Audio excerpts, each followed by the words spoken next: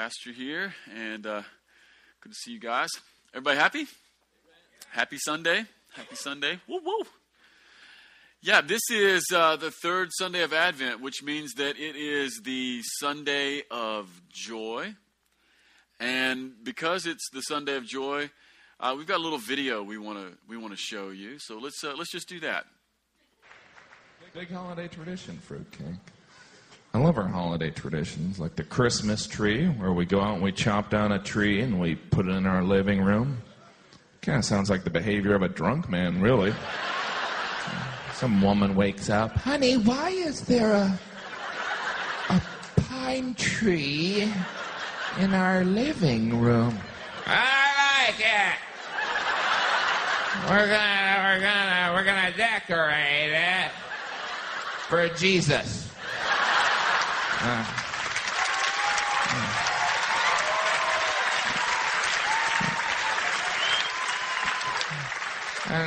then I'm going to hang my socks over the fireplace. Fill them with candy. Maybe I'll tie some leaves to the ceiling and see if I can get some action. But now I got to puke on that couch. Merry Christmas. Some people get so into Christmas they decorate their yards. It seems completely backwards. All right, chop down that tree, bring it in here. Take all these lights, put them out there. Oh, I really gotta get a job. He's anti-Christmas.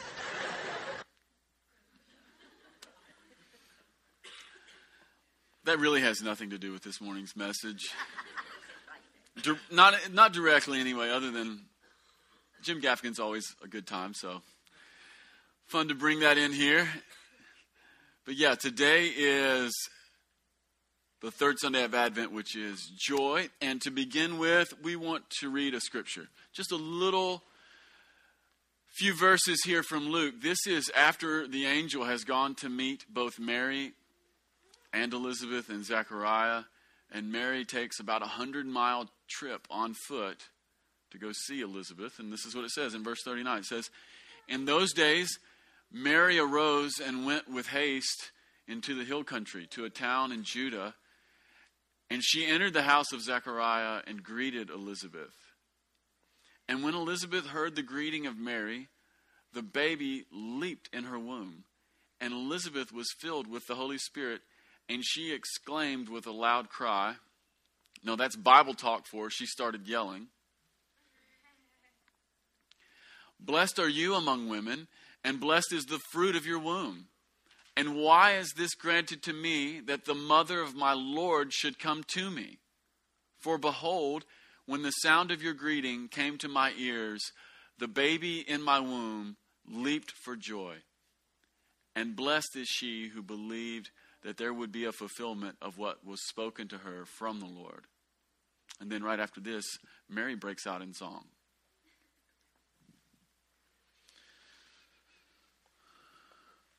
There are a few words that end up showing up over and over in the gospel accounts of the birth of Jesus. So if you read Matthew's account of Jesus' coming into the world, and if you read Luke's in particular, and even if you read John, like that first chapter, that prologue, those first 18 verses, there are just these words that tend to show up again and again when we start talking about the birth of Jesus. Now, one of the words that shows up is something we talked about last week. We talked about peace. You guys remember that? When you read the gospel accounts of Jesus' birth, peace is one of those words that shows up. The angels are saying peace on earth, this idea of peace, God's kingdom breaking in, and when it breaks in, it comes with peace. All over the Jesus story. One of the other words that you'll see in the narrative of Jesus' birth over and over again is fear. Now, we don't oftentimes consider it that way, but if you read the gospel accounts, everybody is afraid. And you probably would be too if angels started showing up in your bedroom. If you started having dreams and you were told to marry a woman who was pregnant but had not had sex. There's lots to be afraid of. And this is one of those words that shows up. But one of the other words that shows up again and again in the birth account of Jesus is the word joy. We sang it this morning. We sang it. The birth of Jesus. This is the gospel in miniature. The birth of Jesus is joy to the world. And it's not joy for just a few people. It's actually joy for everyone. Unfortunately, not everyone grabs a hold of that joy. Not everyone can see it, and not everyone thinks it's great. Nevertheless, joy is actually available. Even now, right here in this room, there's joy available to every single person. There's joy available for people who are doing well, and there's joy available for people who are having a rotten time. And in the room this morning, we have people who are doing well, and we have people who are doing rotten. And the amazing news is that there's actually available joy for you. Here in the story of Mary and Elizabeth, we have two pregnant women. And all over this story, especially in the verses we read this morning, there are fits of joy pretty much everywhere. And we're going to see that. Elizabeth, she is an old woman, probably in her mid-70s, well past the time of even being able to conceive a baby. And she and her husband conceive a kid. And it's a miracle. Like God told her it was going to happen. It's a miracle.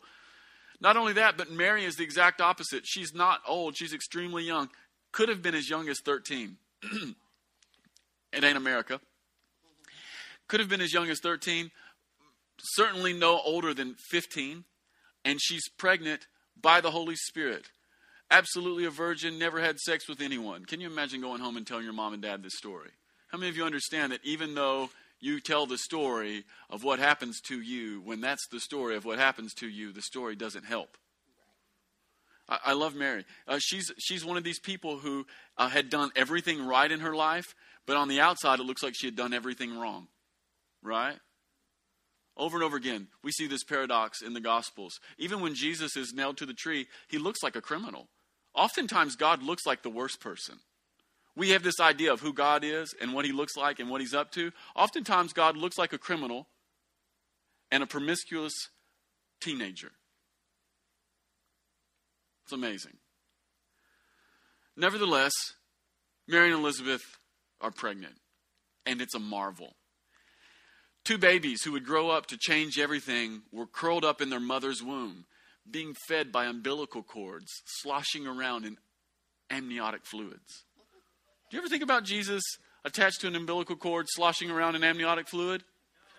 You should. You actually should. And the reason you should is because oftentimes we so spiritualize the story of Jesus that we actually miss 90% of what the Gospels are trying to tell us. So, for instance, there's fits of joy all over this story. And the joy is surrounding two ladies who are pregnant with two boys who are going to change the whole world. But hear this. This is the part that's really cool for me. Jesus attached to an umbilical cord, doing the backstroke. No, the backstroke. This is doing the butterfly in amniotic fluids. John the Baptist, he has less room. He's 6 months old in his mother's womb at this point. He's sort of curled up and he's doing like an alien float there in his mother's belly. And there's all this joy. Jesus and John were still in process. They could not survive outside of their mother's womb in this moment. Think about that for a moment.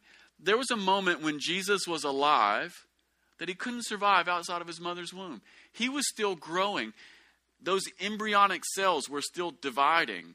He couldn't have survived even 1 second outside of his mother's womb. He was connected in a profound way. Not only that, but John the Baptist, 6 months old in his mother's belly, he wasn't ready to come out. He wasn't even ready to breathe yet. His little lungs were not totally formed.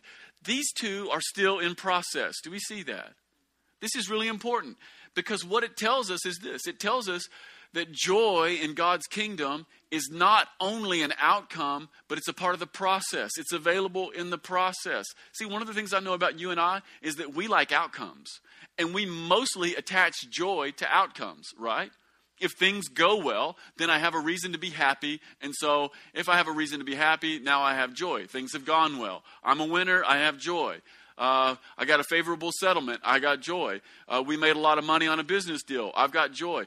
That's not entirely how the kingdom of heaven works. One of the things we see here is that you can be in process. You can be still growing. You can still be on your journey. You can be undeveloped. You can have parts of your life that are still undeveloped in Jesus and have joy. You can have parts of your life that are not full yet. You can have parts of your life that are incomplete. At this point, Jesus is in some way physically incomplete. So is John the Baptist. There are things that can be incomplete, not fully formed, not fully functional, and you can have joy. That's above average news. That's actually really good news. I mean, I don't know. Who am I talking to this morning? Anybody in the room got stuff that's not fully formed, still in process, not exactly what it's going to be, on the way? Yeah, it's everybody in the room. It's everybody in the room. And we can have joy. One of the things about God's kingdom is that we don't have to be at the end in order to experience the reward. The rewards of God's kingdom are oftentimes showing up early. So in God's kingdom, joy is not a later thing. And joy is not a heaven thing.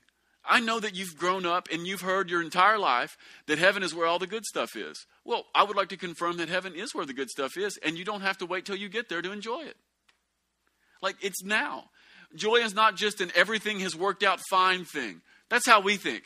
We equate joy with everything has worked out fine already. No, in God's kingdom, joy is we're on the way. Joy is a now thing. Joy is an in the middle of it thing. Joy is a we're still figuring it out thing. Joy is a we don't know what's happening thing. Anybody in the room have things in your life where you don't really understand what's going on? Yeah, good news. You can have joy even in that spot. One of the ways I know you can have joy in that spot is because these two ladies right here who were pregnant, supernaturally by God, they have extreme joy. And I can assure you, how many of you understand that neither Mary nor Elizabeth really knew what was going on? And I know some of you are like, well, I've read it. And it's like, well, there was an angel that came and told them what was going on. Well, yeah, I've read it too. But how many of you have ever read that and done a little thinking and put yourself in the story? Imagine that an angel shows up in your bedroom and tells you, hey, Mary, you're 14 years old. You're going to have the Savior of the world, and he's going to be born through your body, and you're not going to have sex.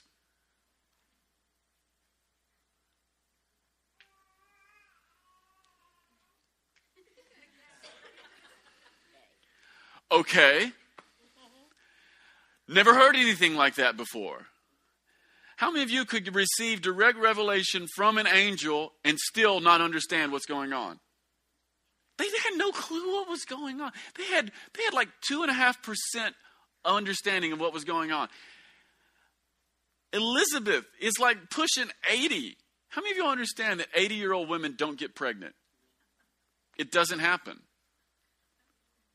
Doesn't happen. And yet here's a woman in her mid to late 70s, most likely, pregnant. How many of you understand as her belly is expanding, she doesn't really understand what's going on, and neither does anyone else in the village. Like, even though you've got a word from the Lord for it, you're like, all right, what is going on? How many of you would wake up every morning while you're scrambling eggs and your belly is expanding thinking, what have I gotten myself into? Yeah, this is what's happening here. It's so weird. In God's kingdom, you can know something and absolutely not know it. How many of you understand that even though the angel told Mary and Elizabeth that their sons were going to be the rise and the fall of many, and that that Jesus was going to take away the sins of the world, how many of you understand that in this moment, while you know that at one level, because we know the end of the story, how many of you understand that these ladies had no clue what was really being talked about? It's so weird. Like, God can tell you something, and the thing that you think you know the most, the thing that you've heard most clear in God and from God, is at the same time the thing that is most mysterious, and the thing at the end will be the biggest surprise to you. Which is not the point. The point is, even in those moments, you can have joy. Understanding is not the doorway to joy.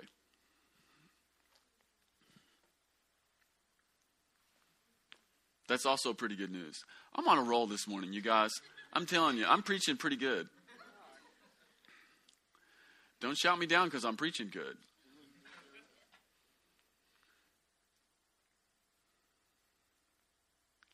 Secondly, joy. Not only is it part of the process, not only is it on the way, not just at the end, but joy in God's kingdom must be expressed. These few verses, they contain not the idea of joy, but the expression of it. And this is a really big deal. Because joy is that internal well that comes bubbling up and then it ends up spilling out on everything else. And in fact, it must. One of the things we see here is that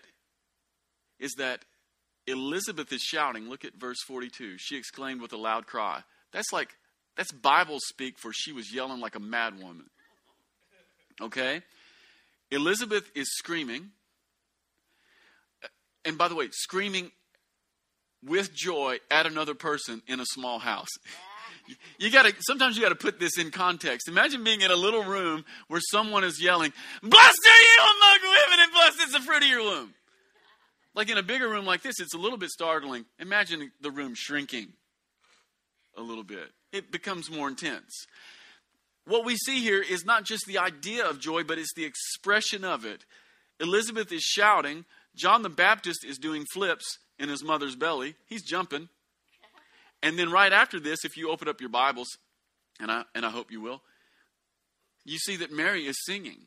So Elizabeth's shouting, John is flipping, and Mary is singing. See, joy is not just an idea. It's something that has to be expressed. It's really hard to be full of joy and be a stoic at the same time. It's really hard to be full of joy and have this posture, it's hard to do it. Certain actions end up needing to be expressed, and when those actions get expressed, they lead to other actions. Certain expressions become the context for further action. When joy gets expressed, it leads to a party. Like, joy is always growing. When joy gets expressed, it ends up growing. I love what Chris Valentin says. Chris Valentin says this. He says, "Serious is not a fruit of the Spirit." That's such a great word. Serious is not a fruit of the Spirit. But I'll be honest, sometimes here at the Vineyard, we're just like too serious. That's a pastoral word. Sometimes here at the Vineyard, we're too serious. And most of it's my fault because I'm too serious. But whatever. Sometimes we're just too serious. And serious is not a fruit of the Spirit at all. Jesus is worth shouting about. Not only that, but Jesus is a reason to sing. Like all the time. Jesus is worth shouting about, and Jesus is a reason to sing. Jesus is not a reason to stand and watch someone else sing. And sometimes here at the Vineyard, we're way too content to just stand and watch Hannah sing. Or stand and watch Glenn or Sam rip a guitar solo. Jesus is a reason to jump like John the Baptist, and not a reason to feel insecure about someone else who may be jumping. I saw Sarah up here jumping this morning. As soon as I saw Sarah jumping, I'm getting happier, and I'm also knowing that someone else in the room is probably wishing that she would stop jumping. It's weird how what someone else does can make me feel insecure, right? No, don't get me wrong. I know there's such a thing as personality types. I know that introverts are real. Not only do I know that introverts are real, but I am one. Like, Sundays exhaust me. Like, I feel called to do this or whatever, but this social dynamic that happens from 2 services on a Sunday morning, it leaves me emotionally fatigued. When I go home, I just want to shut myself in a dark room and watch TV shows where people shoot one another. Basically, The Sopranos. And whenever I can't get a hold of The Sopranos, I just want to watch football, right? Why? Because I'm an introvert. That's how it is.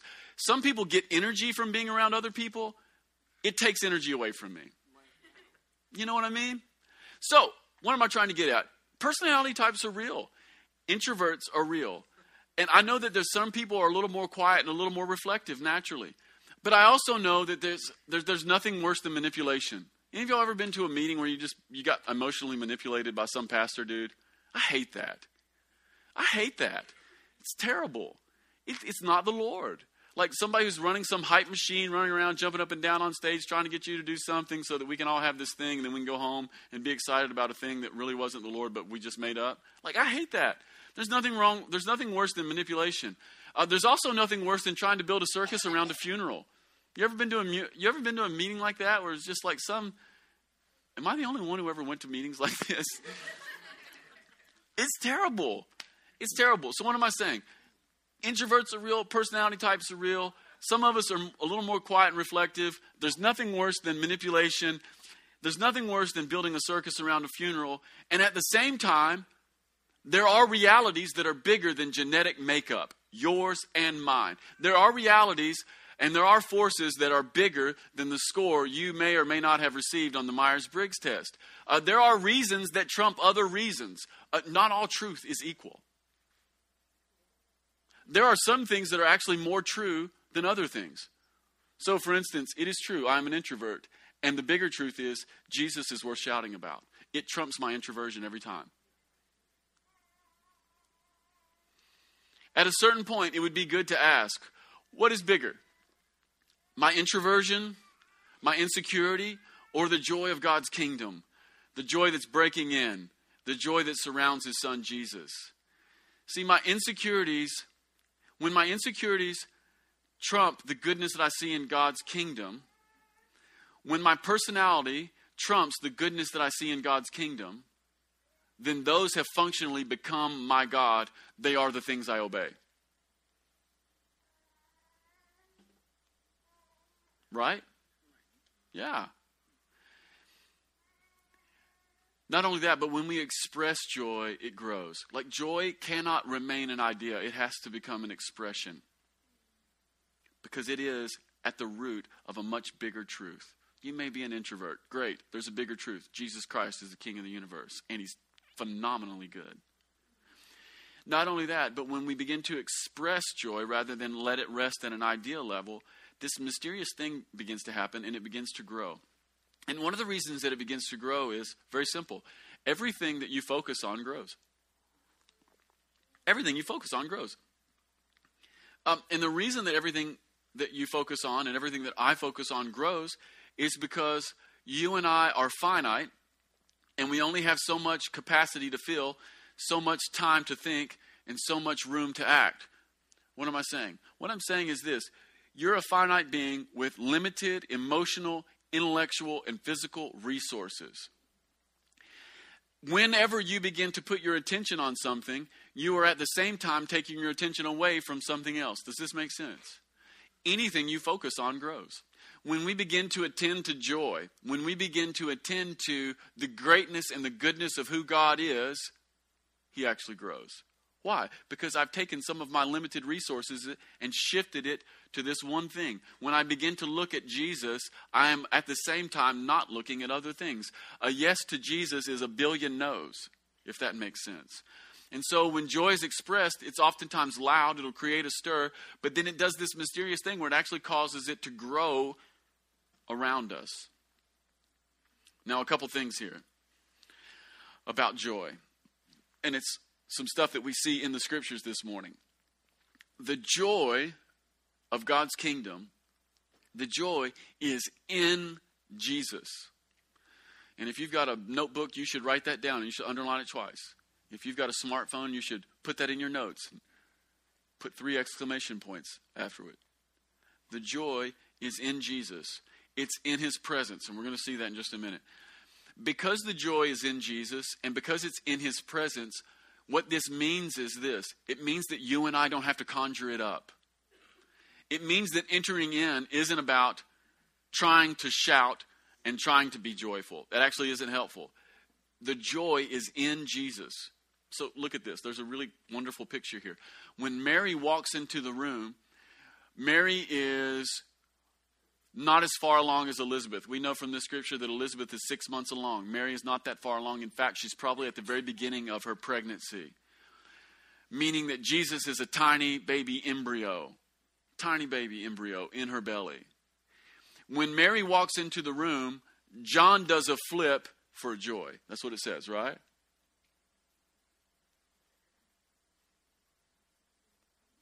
When you came in, the sound of your greeting came to my ears, and the baby in my womb leaped for joy.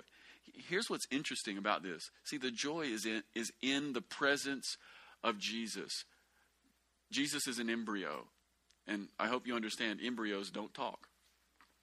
And embryos don't heal. Jesus didn't talk. Jesus didn't heal.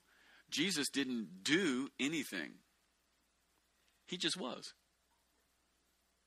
Now, this is really great news because it means that in his presence there's fullness of joy. And it means that you and I don't have to conjure anything up. What we need is we need to be able to see Jesus. This is why it says in Psalm 16 that in his presence there's fullness of joy. The fullness of joy is not necessarily in what Jesus does or what Jesus says. Sometimes we get really excited about some of the things that Jesus does and some of the things that Jesus says, and they're worth getting excited about. But at the end of the day, real, remaining, lasting, growing, change your life, shouting, singing, dancing kind of joy, it comes from who Jesus is, just his being. Nothing more, nothing less. Not only that, but it's available now. And it's available now because he's here. And some of us might be thinking, well, what about when I don't feel it? What about when I don't feel it? Like Jesus is here and I don't feel joy. Or secondarily, does the fact that Jesus being here and that joy is in his presence, does it mean that sadness is off limits? Of course not. Of course not. Life is incredibly complicated. And if you buy into some of these crazy theologies like you can never have a sad day, man, you've hooked up with some crazy stuff and it's going to ruin your life. Like, life is really complicated and nobody knows that more than God. Like, no one's surprising him. Life is really complicated. It means that sadness is actually not off limits. Some things are sad and they should be sad. They're just sad. Like, and you can't paint them in better light. You can't Thomas Kincaid them into being something better. Right? Those atrocious little cottage paintings. You can't cottage painting some things into something better. Sadness is not off limits. Sometimes anger is the order of the day. But both anger and sadness should pale in comparison to joy. Every single time. So some of us might be asking ourselves, why do we rarely feel it? And then secondarily, why do we struggle to express it? I did a little thinking this week on why we rarely feel the joy that comes from Jesus' presence. And by the way, when I say we, I'm talking about me. Why is it hard to sometimes get connected to the joy that's in Jesus' presence? And then why do I sometimes struggle to express it? I can only come up with two reasons. There may be more. I did some thinking this week. I could only come up with two. And they're not great. So prepare yourself. It's good. We're going about 3 minutes of bummerland here, okay? The first reason that we struggle is because we don't see Jesus or we aren't aware of his presence. And the second one is we don't like him. The reason we struggle to feel the joy and express the joy is one of two reasons. Either we don't see Jesus or we don't like him. That's it. Now, for most of us in the room, because most of us in the room are believers in some way or another, most of us in the room are really just struggling with reason number one. We struggle with being aware of God's presence. We struggle with that.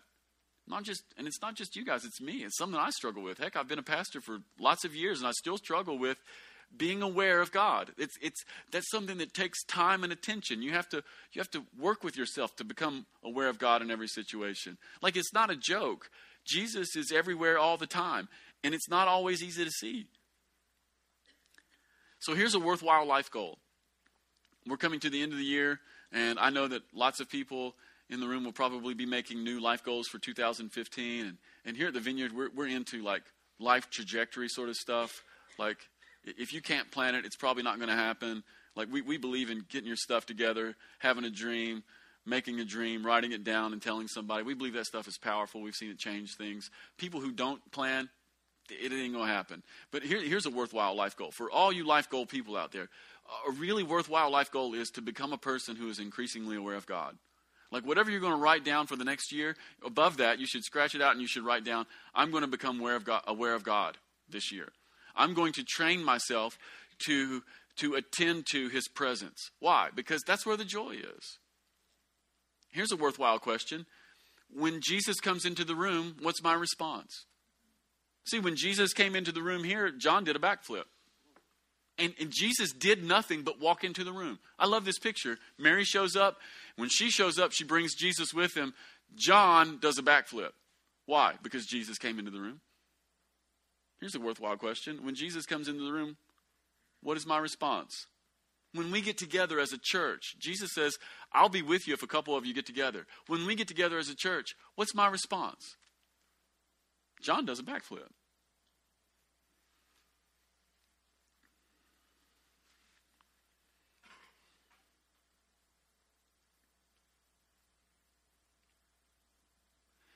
John does a flip. Elizabeth starts shouting, and Mary sings a song. All of these are good and right. I have another question. What if you got to heaven? What if you got to heaven surrounded by the presence of God, before Jesus on his throne, and the roar of dancing and laughing and singing, and in that moment you realized you didn't like it very much? Now, I know some of us are thinking, well, that's a weird question. No, it's not actually. It's actually a really great question. What if you get to heaven, you're surrounded by the presence of God, Jesus is on the throne, there's a roar of laughing and singing and dancing, and you realize you don't like it? And I know some of us are thinking, that's ridiculous. There's no way we won't like it. Well, what if? Well, here's another question that goes right along with that.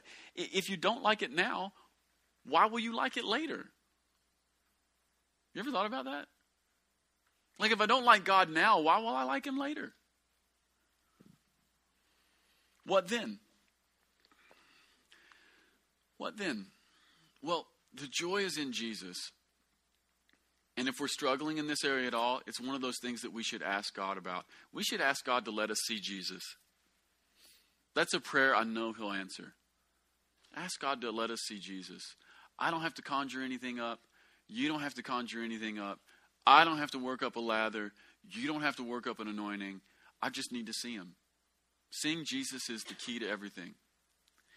Now, for me, this gets even better. We said a moment ago that the joy is in Jesus. The joy is in Jesus. But it gets even better. The joy is in Jesus, and he is in us. I love this picture. Mary is pregnant, 14, maybe 15 years old. Jesus is in her belly. And at this part of the story, Jesus is probably just a little embryo doing the backstroke and amniotic fluid. She's probably at the beginning of her pregnancy. Elizabeth's 6 months along and she's showing.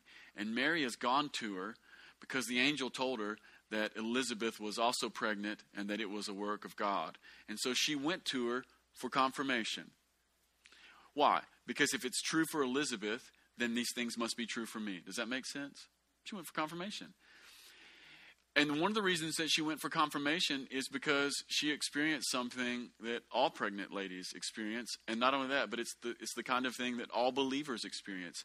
She went and she needed confirmation because she was carrying something she couldn't yet feel.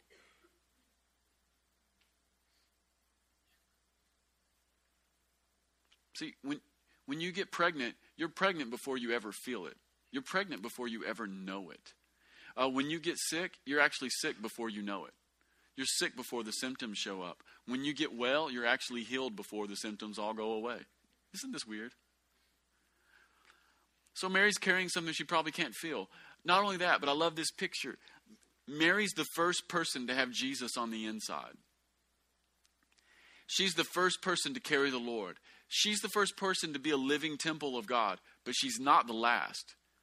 And so just like a woman who is newly pregnant and isn't aware of all that she carries, so you and I are often filled with God but unaware. We're houses of joy, but we're unaware. The joy is in Jesus, and he is in us. This is what Paul says in Colossians chapter 2, 9 and 10. It says, "For in him," and the him here is Jesus, "for in him the fullness of deity dwells bodily. And you have been filled with him who is the head of all rule and authority." For everyone who trusts Jesus, you get filled with Jesus.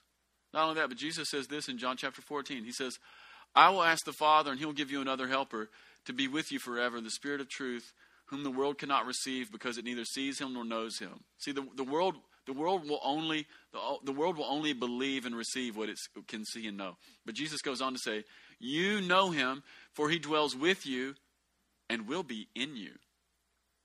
In you. It's amazing. So it's possible to be filled with something and not know it. It's possible to be filled with the Spirit and not know it. It's possible to be filled with Jesus and not know it. but not forever. Not forever. This is how salvation works. Something happens. We have a God encounter. We have a story to tell. But the gravity of that story is still mysterious. And what has happened to us in some ways is still unknown. Like Mary has this angelic encounter, but it takes her entire life to really understand what happened in that moment. Oftentimes God is, by faith, filling us with something that takes years for us to understand. Oftentimes God is resident with us. He is in us. And oftentimes we just don't even know it. Why? Because the beginning of God's kingdom work in us is embryonic. And because it's embryonic, we sometimes struggle to believe that it's actually real. There may be a kingdom embryo in you, but because you can't feel it, you struggle and you think, maybe I've been excluded.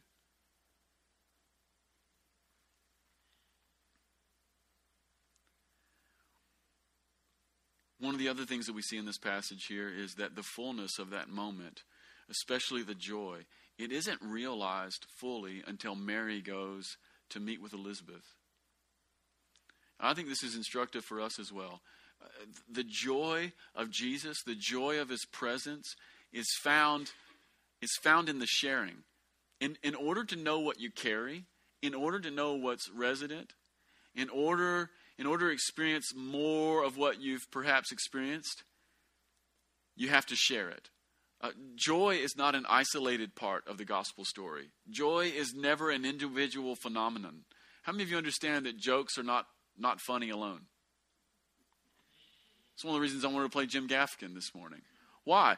Because when Jim Gaffigan tells jokes, it becomes funny. Like, it's in the telling that the experience is fulfilled. You have to share it. And it's the same thing. It's the same thing when it comes to the gospel story. It's the same thing when it comes to Jesus and the joy of who he is. The joy is found in the sharing. The joy is communal. You and I, we will never step fully into Jesus' joy until we become participants with it and begin to share it. It's a part of the journey. This is one of the reasons why the book of Hebrews tells us to not give up on meeting together. And when it says don't give up on meeting together in the book of Hebrews, it means don't quit coming to church. Like, you know why the book of Hebrews has to tell us don't quit coming to church? Because church sometimes sucks and you're going to want to quit coming to church. That's why. I would like to say a couple things about that. Number one, one of the reasons that church is sometimes a bummer is because church is supposed to be a bummer. This is counterintuitive, but after years of doing this stuff, I'm convinced of it now. It's actually supposed to be a bummer. Church is the place where this doesn't give anyone license to be a jerk. So everything I'm about to say comes with the understanding that no one has the license to be a jerk, right? But part of the reason that church is sometimes a bummer is one of the things that you and I need is we need somebody to offend us that we can't get away from and we have to work it out. Like, we need it. Like, every single thing that Jesus teaches in the Sermon on the Mount, the context for living in that is family and church. Two things that you shouldn't be able to get away from. So sometimes it's a bummer, and it's supposed to be. You hang around here at the Vineyard, here's a couple things I know that are going to happen to you. You're going to get offended. And someone's going to hurt your feelings. And you will learn to forgive. Eventually. Hopefully. Yeah, so the book of Hebrews tells us, don't give up on meeting together, because the temptation is just to see, forget it. Church is a bummer. But one of the things I can assure you is this, that not meeting together is a bigger bummer. Why? Because the joy is in the togetherness. How much fun did we have here last Sunday night? It was ridiculous. Banana Man, I see you. Some of you are thinking, like, what happened here? Peter and Sarah put on banana uniforms and sang a song called Banana Man. And it was filled with joy. My favorite part especially is the verse about someday if you see me on the street corner in my banana suit or something. Man, that's got Jesus joy all over it. Some other people here played heavy metal. We did some metal last Sunday night here at the Vineyard.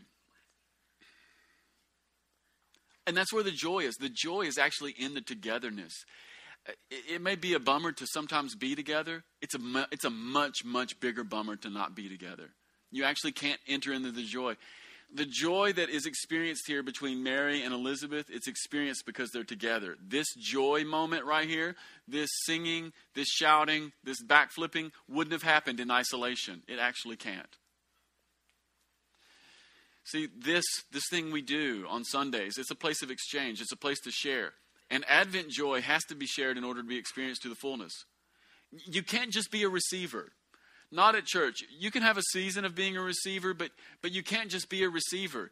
You can't just wait on somebody else. If you set up your life to be a receiver, if you set up your life to wait on someone else, if you set up your life with 2 steps back and just waiting for someone to yada yada, you will never be filled with joy. You'll be bummed. You'll be bummed. You'll totally be bummed. And then not only that, but bitterness will grow in that place where you're bummed. And you'll have all kinds of reasons why you're bitter and why you don't have joy. And you'll turn it into someone else's problem. Your problem, you'll try to convince yourself and everyone around you that I'm not happy. And you'll have long lists of reasons why you're not happy. And it's always someone else's fault. No, it's not their fault. It's your fault. You can't stand back. You can't stay in spectator mode and receive the joy of Jesus. You have to give it in order to receive it. I mean, it's the reason why Paul talks in 1 Corinthians about everyone when we get together when we do this. He says it in Corinthians and Ephesians. He says, when you get together, everybody has a song, a hymn, a spiritual song, a word of instruction. Why? Church is the place where we come to give. Like, it ain't church. Like, if it's just so I can come to get, that will work for you for a little while, and then eventually you'll become a bitter person, and you'll have a long list of reasons why you're bitter, and it'll always be someone else's fault, and then eventually you'll stop meeting because you've decided that church is a bummer, and then 5 years later, it'll be really, really bummer town, and you won't like anyone. I'm being a little bit dramatic, but not really. I've met too many people. I know what's going on. The happiest people here at the Vineyard are the givers. And I'm not just talking money. I'm talking about money, life, jokes, everything. Hospitality. The happiest people I know here at the Vineyard have open homes. The most bummed out people don't. The happiest people I know are the ones who are sharing their Jesus stories. The most bummed out people are the ones who will never tell you anything. The happiest Christians I know are the ones who have open hearts and they're giving and they're not spectators. They enter in. You guys ever noticed how Dr. Ray is always full of joy? There's no one at our church who enters into everything more than him. He's the first person to buy your lunch. Like, if you go to lunch with Dr. Ray, leave your wallet at home, bro. You ain't buying. He's going to buy your lunch. Dr. Ray is the first person to enter into worship. He's the first person to enter into friendship. He's the first person to greet. He's the first person to gather. He's the first person to grab. It is no coincidence he's also one of the happiest people I know. You cannot be a spectator and be happy. You can't do this and be happy. You can't lay back and be happy. You can't hang out back there at the door and run out real quick and be happy. You can't let your insecurities dominate you and be happy. Man, I'm preaching this morning. Dude, I'm bringing it this morning. I'm happy though. You can't just be a receiver. You can't wait on someone else. You can't just come in, grab a coffee and see if the band is any good. You can't just be a spectator. You can't just watch and then wonder why we feel separated. You can't look at a distance. You can't just watch the drama. At a certain point, you have to enter in. There might be only an embryo of joy in you. There might be only an embryo of the kingdom.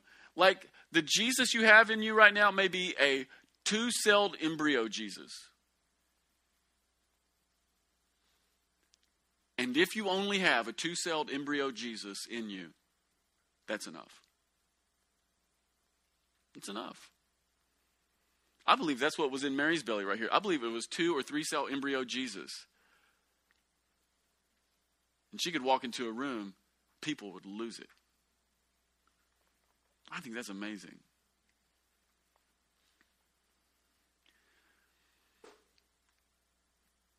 I think most of us in the room have embryos of the kingdom in us. That's probably most of us. If we have embryos, that's enough. The thing for us to do is to create a context for that embryo to grow and to expand. Create an atmosphere for nurturing who God is and what he has done for you and in you. See if things don't grow. You should go ahead and laugh.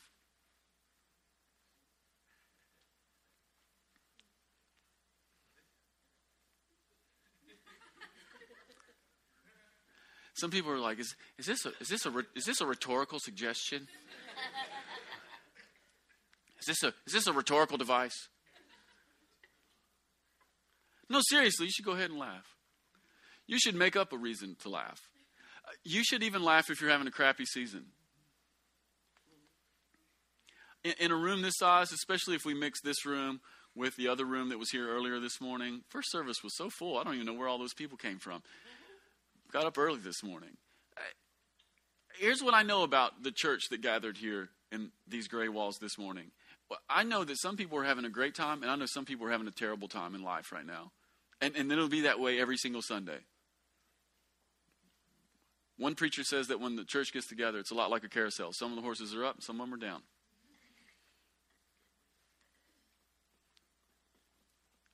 Even if you're down, you should laugh. It's in you. He's in you. And if he's in you, there's joy. And it doesn't mean we fake it either. Doesn't mean we tell lies. Doesn't mean that when we meet somebody on the street corner and they ask you how you're doing, that you say, I'm blessed. God. Tell me the truth.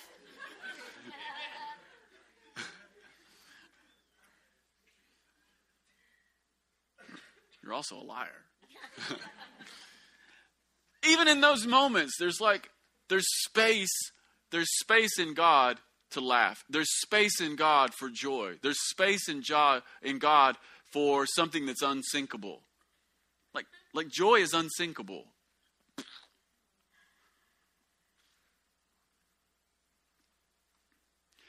And the reason is because inside of us, just like Mary, inside of us, we've been overshadowed. God has conceived in us the work of his Son. Amen? Amen. Hey, y'all want to do something really manipulative right now? Can I, you know how that whole section a minute ago where I was telling you I hate manipulation? Yeah, why don't I just manipulate you guys for about 1 minute? Would that be cool? If you give me permission, then it's not manipulation. Hey, here's what we're going to do. This is invitation. If you don't want to do it, you don't have to do it. I think we should just shout one time. Would that be fun? Connor's going to shout with me. Peter, can I get a little help? Yeah, baby. Yeah, here's what we're going to do. This is the benediction. There will be no benedictive prayer today. The prayer is, this church is just going to shout. Does that work? Okay. And if you don't want to, if you're really insecure or you're an introvert, just put your head down, okay? So here's how we're going to do it. I'm just going to count to 3, and then we're just going to shout, and we're going to shout bloody murder. Some of you are not those words. That would be odd. This is not a mnemonic device either. However, we're going to shout from your bowels. I say from your bowels because some of us are very concerned with how would a cool person shout? As soon as you think that, you've already thought wrong. You have to just, from your guts, I'm not going to say that. But from your bowels, from the darkest regions of who you are, we're going to let it happen. Is that cool? All right, here we go. 1, 2, 3. Yes!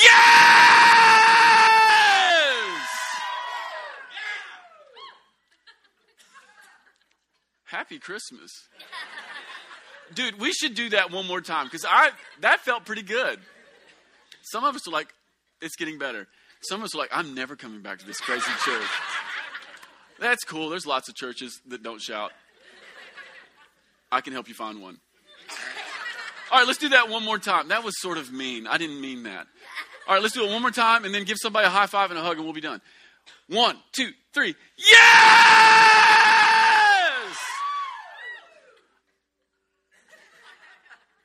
The mass is ended. Go in peace.